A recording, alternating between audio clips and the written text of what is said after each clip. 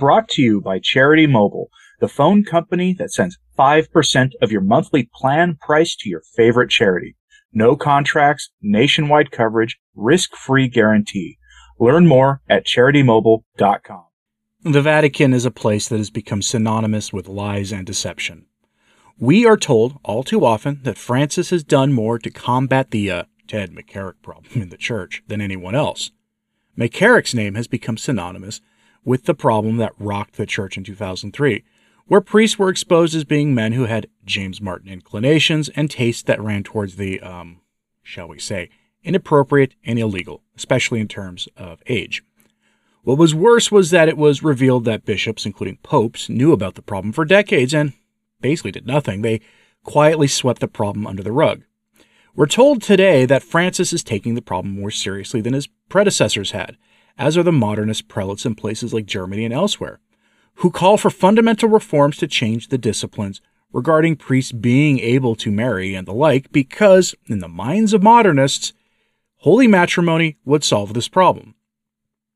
Anyone who thinks that isn't familiar with stone-cold statistics on the problem in the broader culture, but still, the lie persists that Francis is combating the problem. But that was exposed as a lie, as an absolute falsehood, by his handling of Ted McCarrick himself. His own track record of promoting wicked men to the Roman Curia, who either tried to hide these problems in their own dioceses or were themselves suspected of being men like Ted McCarrick. And now we have the latest chapter of this story. This is an unholy saga, and it just continues. It never ends. And here it is. Do you remember the case of Father Marco Rupnik? He's the Jesuit priest who was responsible for abominable artwork for the Vatican, like this one here, with its eerie melding of human heads into one, soulless eyes, and other misappropriation of holy imagery. This artwork is generally unsettling, and honestly reminds me of H.R. Geiger. It's kind of the equivalent of the work of H.R. Geiger or some similar secular artist. It's the closest comparison that I can really make. Father Rupnik is the notorious priest who had a taste for women religious, nuns specifically, and he liked to use his influence in the church and his charisma to essentially coerce them into violating their own vows, and then to just misappropriate the sacraments to sweep it all away. When the story broke in the international Catholic media, scandal ensued, and as we were told at the time, Father Rupnik was excommunicated, but the excommunication was lifted and his ability to be a priest was restored with limited faculties. The Vatican even later said that they would keep using his artwork for official church functions. Much of that turned out to be a lie, too. Or at the best, it was a mixture of lies and truth. The Vicariate of the Diocese of Rome issued a statement about a recent investigation into the whole Rupnik affair. The statement goes to a great length to make sure to not mention Rupnik by name, or at least for much of the statement. An investigation was carried out to determine if the Rupnik mess was handled correctly, and it was done in a way designed to wash Francis's hands of the whole thing. And the statement caused scandal to erupt due to it making it obvious that the Vatican is, in fact, not taking seriously these issues in the Church. From the Pillar report on this, quote, "The Vicariate of the Diocese of Rome, the chancery which handles the day-to-day governance of the Pope's diocese, issued a statement Monday morning describing the conclusions of a visitation to the Centro Aleti, a center of art, theology, and culture at which Rupnik lived and served as director. The Vicariate said the formal visitation of the center, which is located in the Diocese of Rome and was granted canonical legal status by the diocese in 2019, was ordered in January by Papal Vicar Cardinal Angelo de Donatis. But the purpose, wrapped in ecclesiastically ambiguous rhetoric, was not clear. The visitation was to examine, quote, the associative dynamics and the real consistency of the questions raised by some unspecified instances. That visitation, carried out by Monsignor Giacomo Incidi, an expert consultor at the Church's Supreme Canonical Court and professor of canon law at the Pontifical Urban University in Rome, concluded, quote, that within the Centro Aleti there is a healthy community life without any particular critical issues.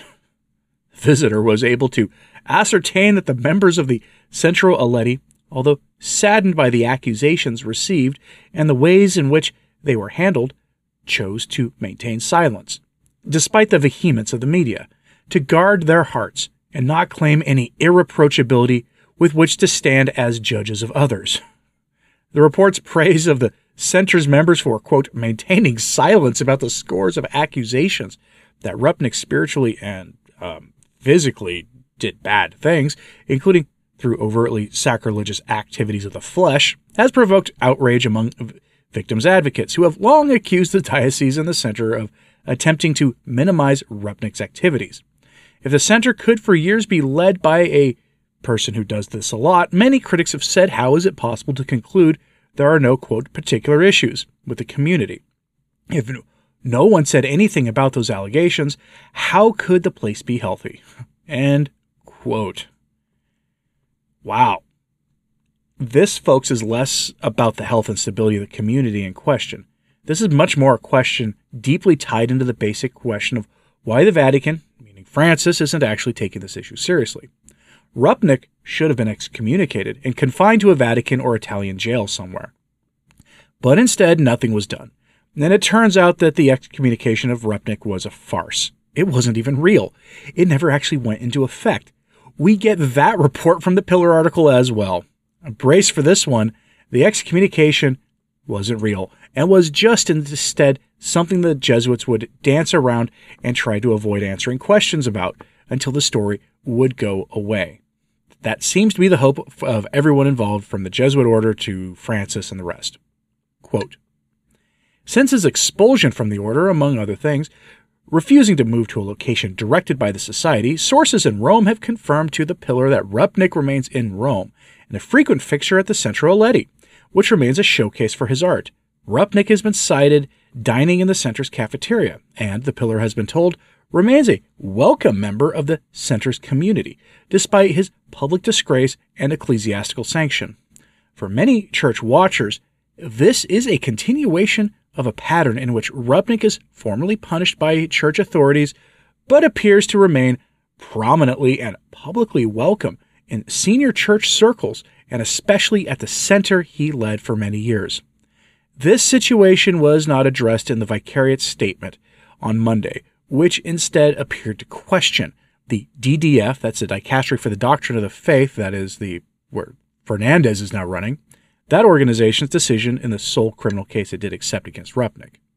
Based on the copious documentary material studied, the visitor was able to find and therefore reported seriously anomalous procedures whose examination also generated well-founded doubts about the request for the excommunication itself, the statement said.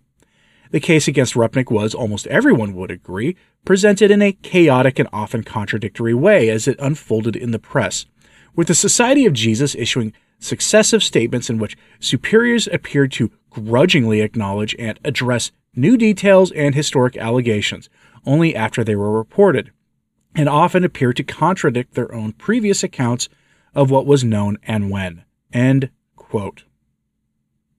Some of that may sound dense or confusing, but what the Vicariate press release was saying is that there is doubt that a request was ever made for the excommunication of Father Rupnik in the first place.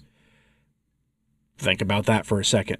A celebrity priest, because that's what we're talking about here, who was feted in the art community of Rome, has a proven track record of going after nuns.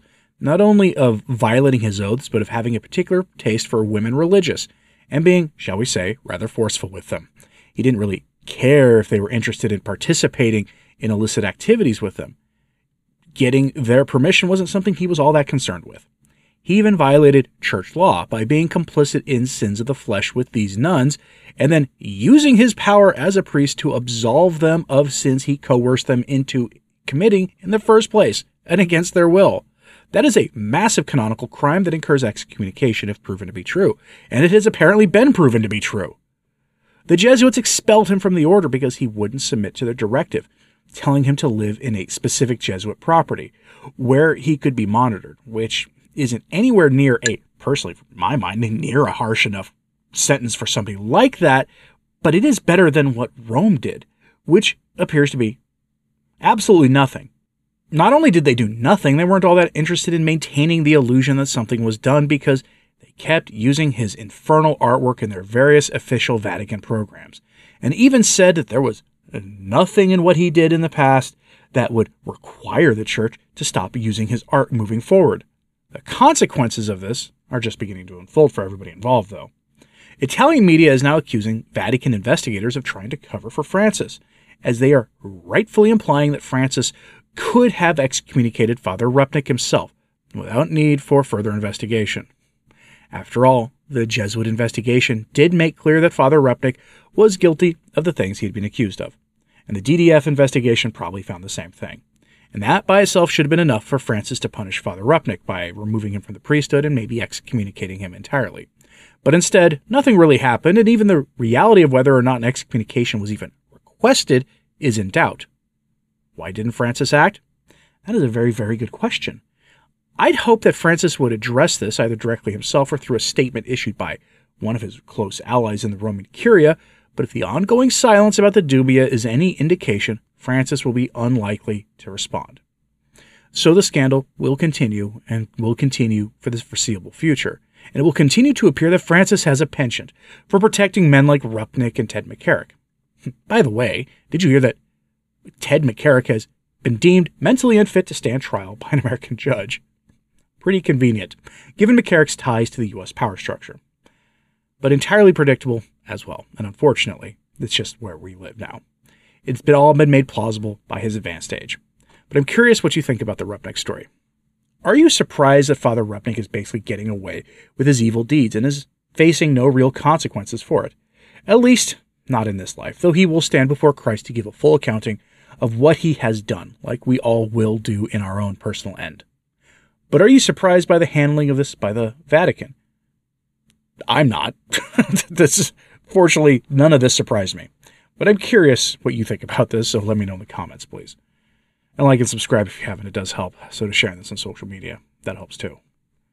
As always, pray for the church. I'm Anthony Stein. Ave Maria.